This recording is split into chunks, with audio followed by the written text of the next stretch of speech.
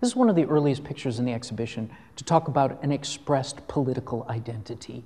And that's one of the reasons we put it in. Because what we have here is an image in which one figure is kneeling down and posing in a mirror made out of clowns' heads.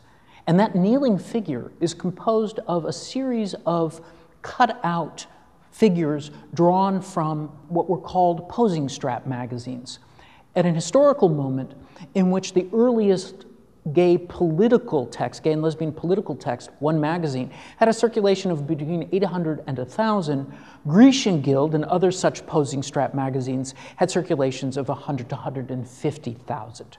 So most, what today we would call gay and lesbian people, were getting their information from these sort of soft-core pornographic accounts. They're called posing strap magazines because in some instances they were even done with a kind of water-soluble ink that allowed you to lick your finger and wipe away the posing strap, but still allow it to be sent through the mail without breaking the law.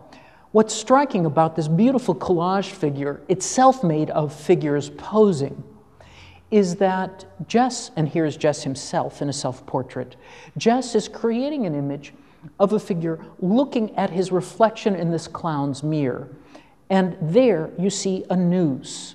It's held upright by a monkey and a lion's head, and the noose has this sort of squiggle. And that's actually cut out from Lewis Carroll's The Mouse's Tale.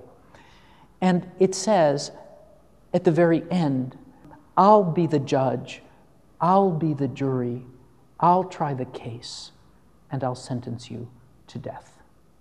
So this is an image which speaks to the impossibility of the figure who's made up of gay figures, right, getting an accurate self-reflection in this mirror of clowns, which is straight culture.